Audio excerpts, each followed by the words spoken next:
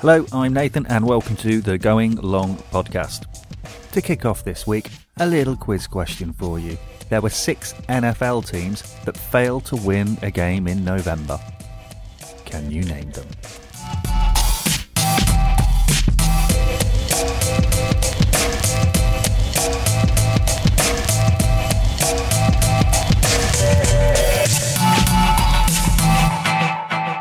So, the 6 teams. The Browns, yeah, we all know that one. The 49ers, Chicago Bears, Jacksonville Jaguars, New York Jets, and Cincinnati Bengals.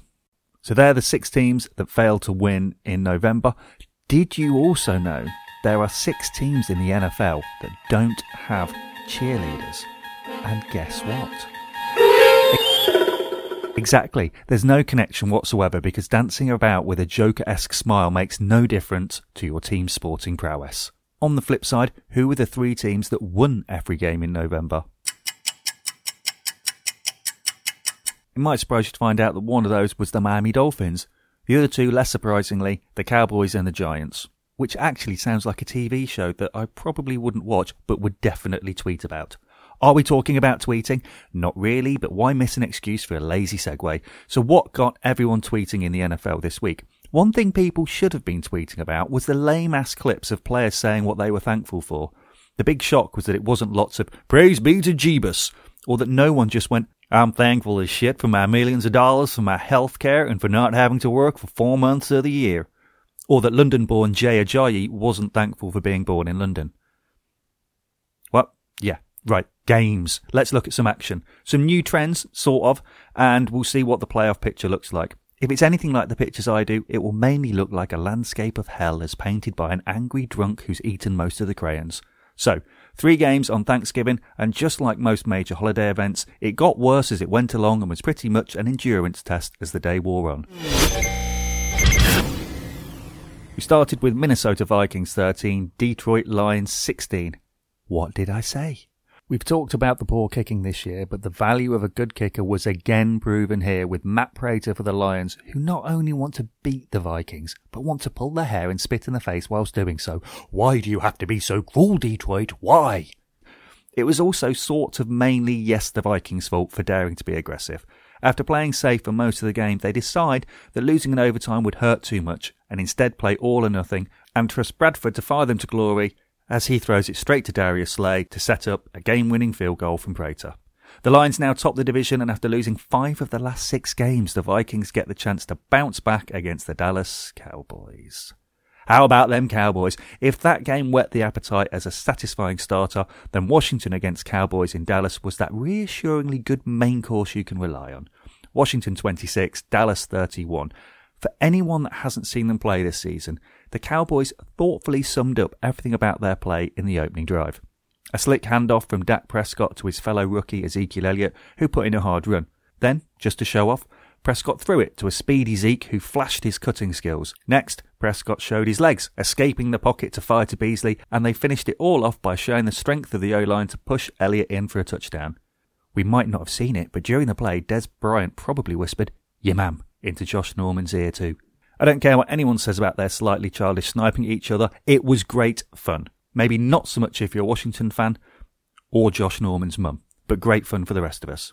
This was a rare occasion when Dallas surrendered possession of the ball and Washington won in terms of being in possession for longer. But if you don't take advantage of the ball when you have it, you got to make hay whilst the sun shines. And the sun was shining. It was pretty much blinding down one end as the setting sun pierced through the windows at the AT&T Stadium like someone had built it on grand designs, but had gone over budget by the end and couldn't even spring for some cheap-ass blinds. Justin Long was actually looking into the sun as he missed his second field goal for Washington.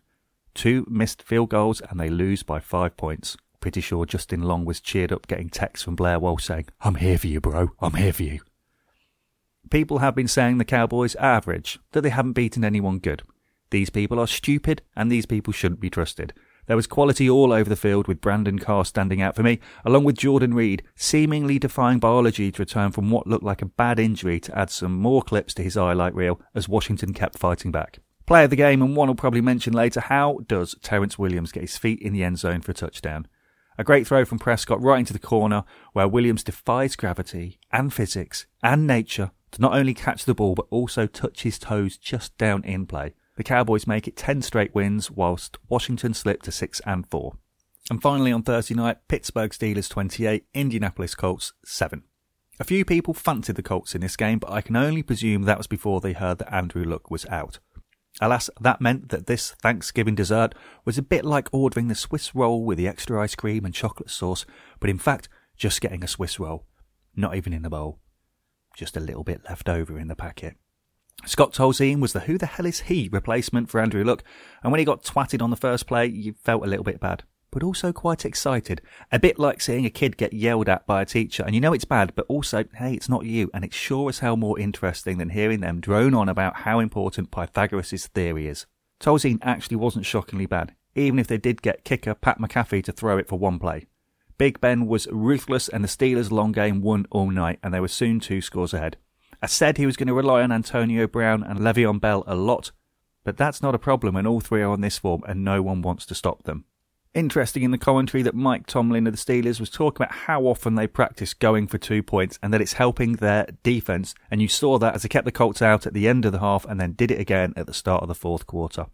Bad day got worse for the Colts with injuries to Mathis, T.Y. Hilton, Vontae Davis. Oh man. So that was Thursday. In the opening game, you could maybe have been surprised by the Lions doing the double over the Vikings, but otherwise wins for Dallas and Pittsburgh were more or less to be expected. And that was pretty much the case for all of the early games on Sunday too. And you know why I can say it was all quite predictable? Because I predicted them all. That's right, my little twonks. I had a clean sweep of all the games up to Sunday night. I even called the only one that surprised a few people, Seattle losing 14-5 in Tampa. And actually, Seattle became only the 14th team in NFL history to score 5 points. And as Tampa had already scored their 14 points, the Bills remained the only team to score 5 and win. This was the Bucs' third straight win, and hopefully this shows why I was full of praise for them a few weeks ago. They have gone from being bottom of the NFL for their turnover margin to now being the best over the last 7 weeks. When Jameis Winston and receiver Mike Evans are hot, they are hot, and they scorched Seattle here. To be fair though, the Seahawks played with all the dynamism of your overweight uncle yelling, "Throw me the ball," as he falls over, just managing to keep his beer can from spilling. In the first half, Russell Wilson's passer rating was 6.2, and the Seahawks didn't make a third down until just before the 2-minute warning in the fourth quarter. It's one of the longest trips in the NFL for Seattle, and one most likely to have an effect on players, so in that respect, it's no surprise that Seattle struggled, or that any of them seemed overly troubled at the end and were just keen to shrug it off and move on. Like a lot of people, Tampa's Alteron Werner had his family over for Thanksgiving. On Friday, he released a statement saying following a heart attack, his father had died. On Sunday, he played, and his teammates said they played for him and for what he was going through. Late in the first half, Werner, from his position as outside cornerback, intercepted a throw from Russell Wilson. His teammates just spontaneously ran onto the pitch to surround him. He couldn't contain the emotion and let the tears out on the sidelines. No one likes to lose, but sometimes it just doesn't seem that important. Kansas City Chiefs playing in Denver was a tough one to call. So tough that last week Stuart called it a tie. I don't know if anyone has successfully called a tie before, but this was as close as you can get to calling a tie and almost being right. The Chiefs won it 30-27 with a field goal as the clock ran out at the end of overtime. Not only that, but a field goal that bounced in off the post as the clock ran out at the end of overtime. If you didn't watch this game and are thinking, man, that sounds dramatic and exciting, then you would mostly be wrong. Sure, most of overtime and the end was fun, but before that was a bit of a slog. If you listened last week, I tipped Denver to edge it as I thought Von Miller would be a game changer ahead of a not quite fit Justin Houston. If he still isn't fully fit, then stay out of his way when he is. The AFC West is the place to be if you want to see elite pass rushers.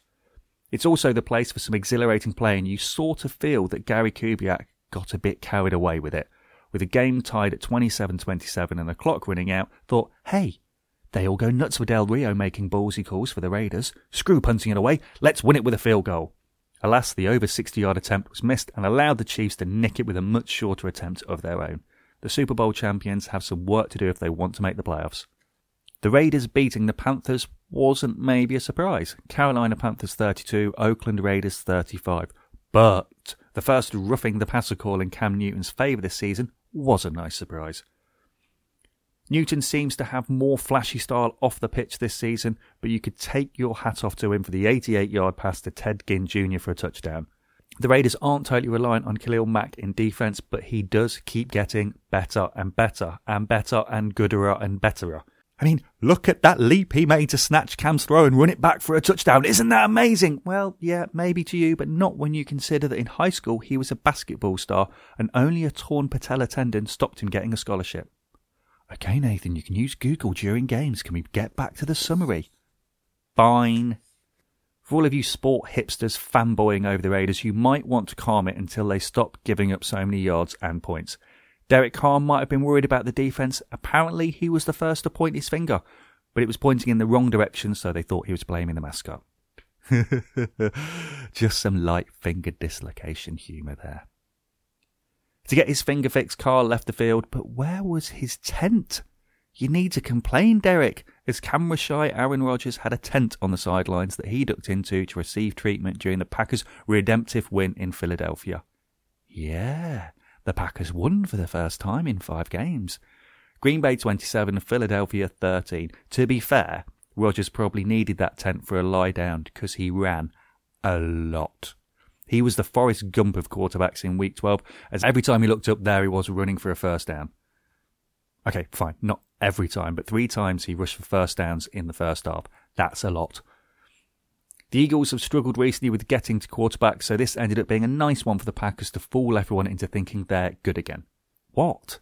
Okay, one play to illustrate. For the second touchdown, Rodgers threw almost 30 yards to Davante Adams to score his second touchdown of the night.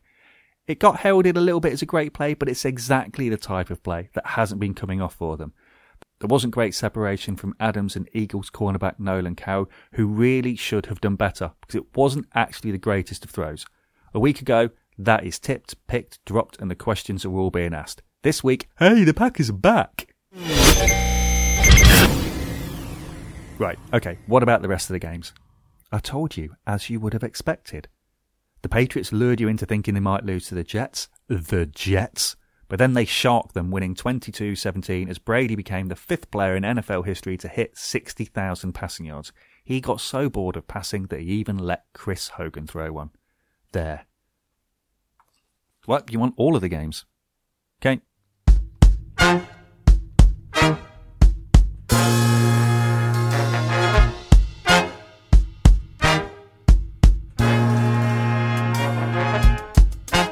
No way. The Rams' lame secondary couldn't hold out the Saints, who scored 49 points in their dome, even having time to tit about and let Willie Snead take the ball from Breeze and then throw a touchdown pass to Hightower. They got so cocky they generously allowed Boy Scout Goff to dip his wick with a couple of touchdowns as the Rams got confused by scoring 21. Fair play to the Titans and the Bears for making their game more interesting than it had any right to be. Titans 27, Bears 21, and for all the talk of the talented Titans, the Bears should have completed a comeback win from 20 points down in the 4th quarter with their 4th string quarterback. That 4th string quarterback, Matt Barkley, hit Josh Bellamy on the numbers in the end zone and Bellamy dropped it. No doubt that gnarled Barkley. The Cardinals continue to suck for a variety of confusing reasons that must be annoying the crap out of Bruce Arians, and it's a sad sign that them losing 38-19 to the Falcons gets greeted with just a few. Yeah, no, kind of figures. Thought so. But like adding chocolate to your guacamole, there's something decadent but also really suspicious about the Falcons. Someone soon is going to lose by mistake to the Cleveland Browns, but that soon wasn't Sunday and that someone wasn't the Giants, who I suppose after winning their 6th game on the spin I should start acknowledging as being not useless. That one finished, the Giants 27, Browns 13. Down in Houston, the Chargers won 21-13. Joey Bosa doesn't need to blow his own trumpet as others are doing it for him. Chargers GM Tom Telesco, clearly a man with vision, was quick to point out what an impact Bosa has had. He's ranked 4th in defensive rookies with 4.5 sacks and 13 quarterback hits, despite missing the first quarter of the season. It must have been painful for Texan fans to see a 99 in their stadium be so dominant. The Jaguars of Jacksonville 21, the Bills of Buffalo 28. The Jags did well enough to allow coach Gus Bradley to highlight what they're doing well and start his defence case to the owner, whilst the Bills continued to be an impressive second-half team and do enough to keep dividing their fans on whether they look like a playoff team, whether Tyrod Taylor is a franchise quarterback, and whether a fit Sammy Watkins transforms this team. Just 4,426 miles from home, London-born Jay Ajayi and his Dolphins won for the 6th straight game. San Francisco 49ers 24, Miami Dolphins 31. Despite Kaepernick stirring a late rally for the 49ers and becoming that franchise's first QB to throw 3 touchdowns and rush for 80 yards in the same game, it was London-born Jay Ajayi who was smiling at the end of the game. Ryan Tannehill continued his slightly disturbing metamorphosis into an exciting quarterback, as throwing 3 touchdowns he also had no interceptions and rushed for 34 yards. Again contributing a touchdown was London-born Jay Ajayi. Next up for the Dolphins is a trip to Baltimore and a reunion with old player Mike Wallace. And let's round up with Baltimore winning 19-14 against the Bengals. This division matchup confirmed the Bengals won't finish with a winning record this season. It also confirmed that Steve Smith Sr. and Vince Perfect are 2 of the biggest douches in the league. But all of that is quite dull. What was interesting was the Ravens ended this game by running out the clock as they committed holding penalties all over the field and gave up a safety, denying any chance for the Bengals to get a touchdown. All within the laws of the game, and something that the Ravens did back in their Super Bowl win too. We also saw something similar from Chip Kelly, whose defense used the same tactic against the Saints.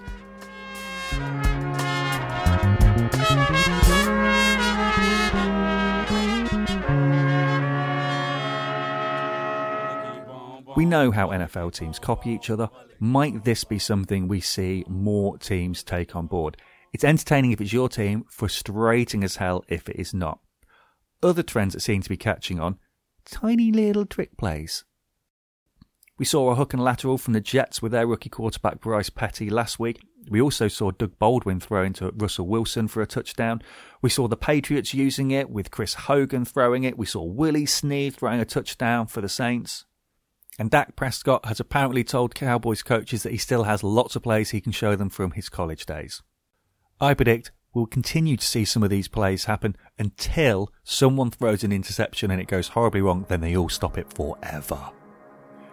Do any of these good and bad plays make it into this week's Stand Up, Sit Down, where people get to stand up and take the acclaim for brilliant play, or get told to sit down and think about what they've done?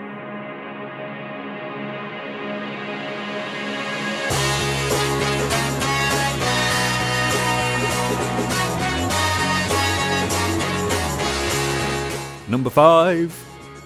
Stand up, Jeremy Curley. An astonishing catch in a late drive for the 49ers. Right by the touchline, he managed to pull the ball in and somehow touch his toes in play. It was so good and happened so fast that it took several replays to actually see what he'd done. A bit like watching Basic Instinct. Number 4. Sit down, Bears receivers, who dropped 4 huge catches. What are you doing? Ball, catch, hold, done. That's it. Simple. Back to training. Number 3. Stand up, Shady McCoy for the Bills when they needed him most, and boy did they need him. His team only had 25 yards rushing until he took the ball and exploded with some jump cuts through the Jags for a 75-yard touchdown. Number 2. Sit down, Derek Anderson, backup quarterback for the Panthers, for his top-level hissy-fit tantrum to an official on the sideline that gave up a penalty. Sit down and shut up. Sit. Yes, behave. Number 1 this week, stand up, Terrence Williams. Yeah, I know, already mentioned it, but it's so good it's worth mentioning again. During a week when Odell Beckham Jr. was making sure everyone was remembering the anniversary of one of his catches, Williams was staking a claim to be remembered himself for a big catch in a winning game that could prove critical.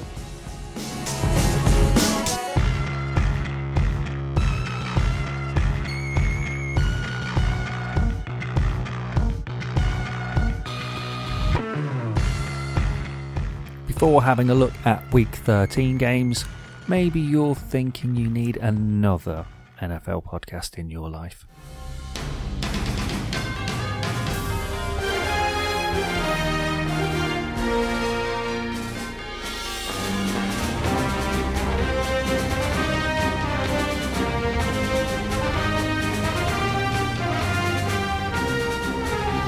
Hello, groovy people of the internet. My name is Kayla Hamill. And my name is Justin Ramos. And we are the hosts of the False Start Podcast, a bi-weekly football podcast. That means 2 times a week, not every other week. Our first episode comes out on Tuesdays. That is when we recap all the weekend's games. Our second episode comes out on Fridays, and we predict the future of the NFL, all the Sunday and Monday night action, and break it down for you. If you're interested in finding out all the coaching news, player news, and some predictions, some are good, some are bad, then come on over to our show. We're on iTunes, Google Play, Stitcher, and SoundCloud. You can also find us on falsestartpodcast.com or at Twitter at falsestartpod. As always, there are only 2 seasons in this world: football season and not football season.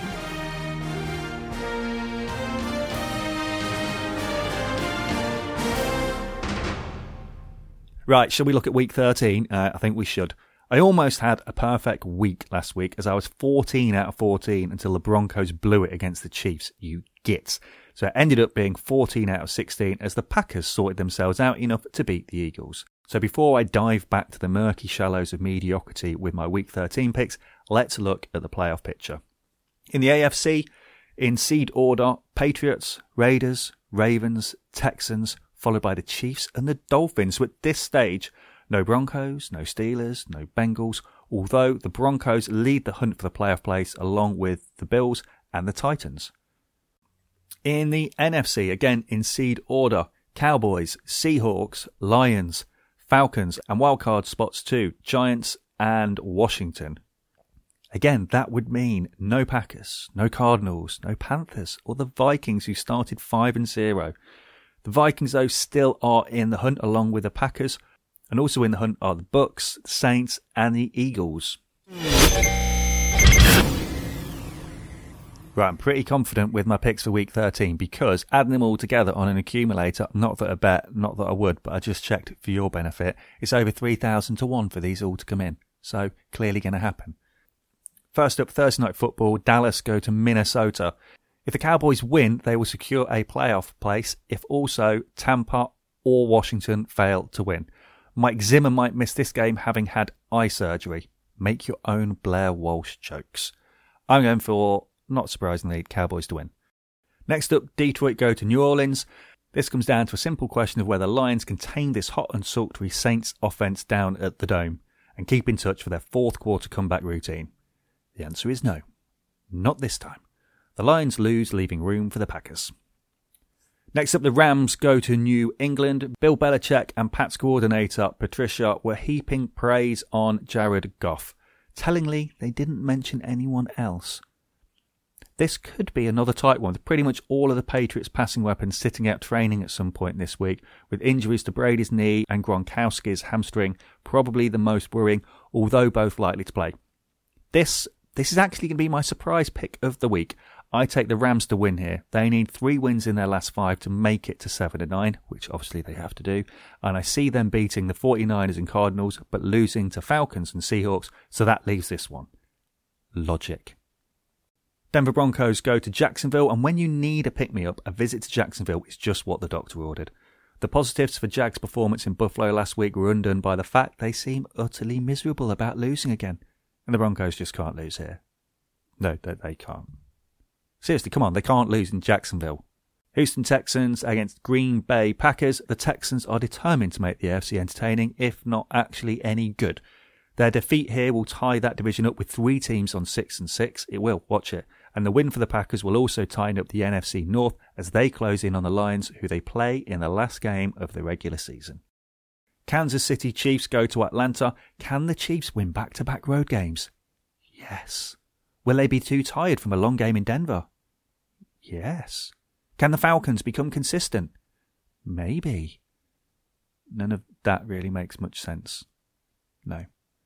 Right, I'm going for Julio Jones to leave Marcus Peters frustrated and the Falcons to notch up a surprisingly comfortable win. Nope, I don't know either. It makes no sense, but that's what's going to happen. Miami Dolphins take their winning streak to Baltimore, and I think this is going to be a tight game. But I'm going for London-born Jay Ajayi to make up for a disappointing week last week and do the business here. I also think Flacco will hit the deck a lot. Philadelphia Eagles against Cincinnati Bengals. The Eagles seem to bounce back from defeats quite well, and in Cincinnati they'll find a Bengals team with nothing really to play for, and they're struggling on offense. They face this game on the back of 3 straight defeats. Philly win. 49ers against the Bears. The 49ers continue their improvement and get a morale-boosting win in Chicago as they start well and get themselves ahead early. The Bears have another injury. Danny Trevathan out for the season with a ruptured patella tendon, which is painful. It sounds painful. It is painful. Anytime you hear ruptured, not good. Buffalo Bills go to Oakland to take on the Raiders, and although this might be seen as a shock, there are legitimate reasons to see a Buffalo win here, and not just personal bias. Oakland have struggled against the run this season, a strength of Buffalo's. Tyrod Taylor does not give the ball away that often. The Bills are strong in the second half of games, and Derek Carr says his dislocated finger is great, but you can be sure Rex Ryan will get his defense with sack leader Lorenzo Alexander and a rejuvenated Zach Brown right after him. Also, Oakland has a huge game against Kansas on Thursday, and I don't care what coaches and players say about focusing on the game in front of you, it will definitely be on their minds. Bills to win this in a tight and feisty game. Tampa Bay Buccaneers go to San Diego to take on the Chargers, and this should be a fun game to watch. Jameis Winston has had a good run recently, as has Mike Evans, but I'm going to go for Joey Bosa to get at Winston and the Chargers offense to provide an early lead to hold on to. Tampa haven't won in San Diego for 20 years, and I don't see that changing, but I expect plenty of drama from 2 teams fielding a lot of youngsters. With the Giants going to Pittsburgh, we might get the interesting sight of Beckham Jr. on punt returns all game after he played there in the second half in Cleveland last week. This has all the makings of a classic, I reckon, and could be high scoring.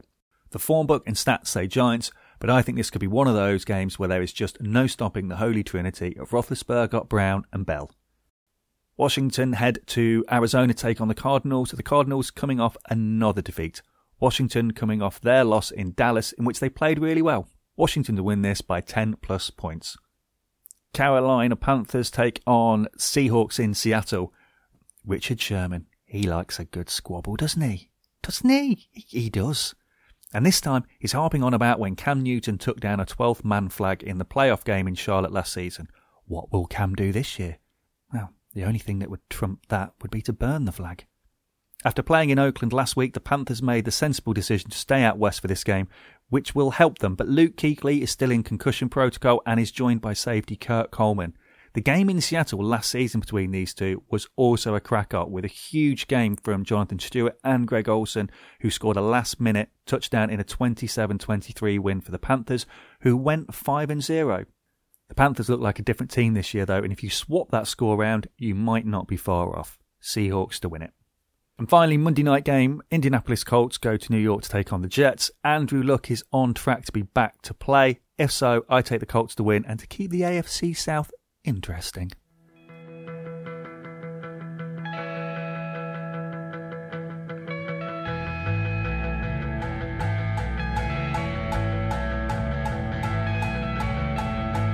That's all for this week. Thanks for listening. Remember, you can get in touch via Twitter at GoingLongUK.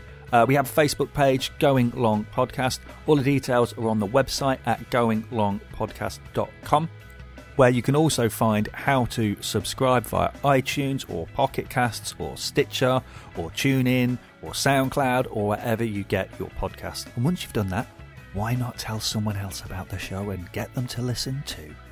Sharing is caring. I've been Nathan. See you next week.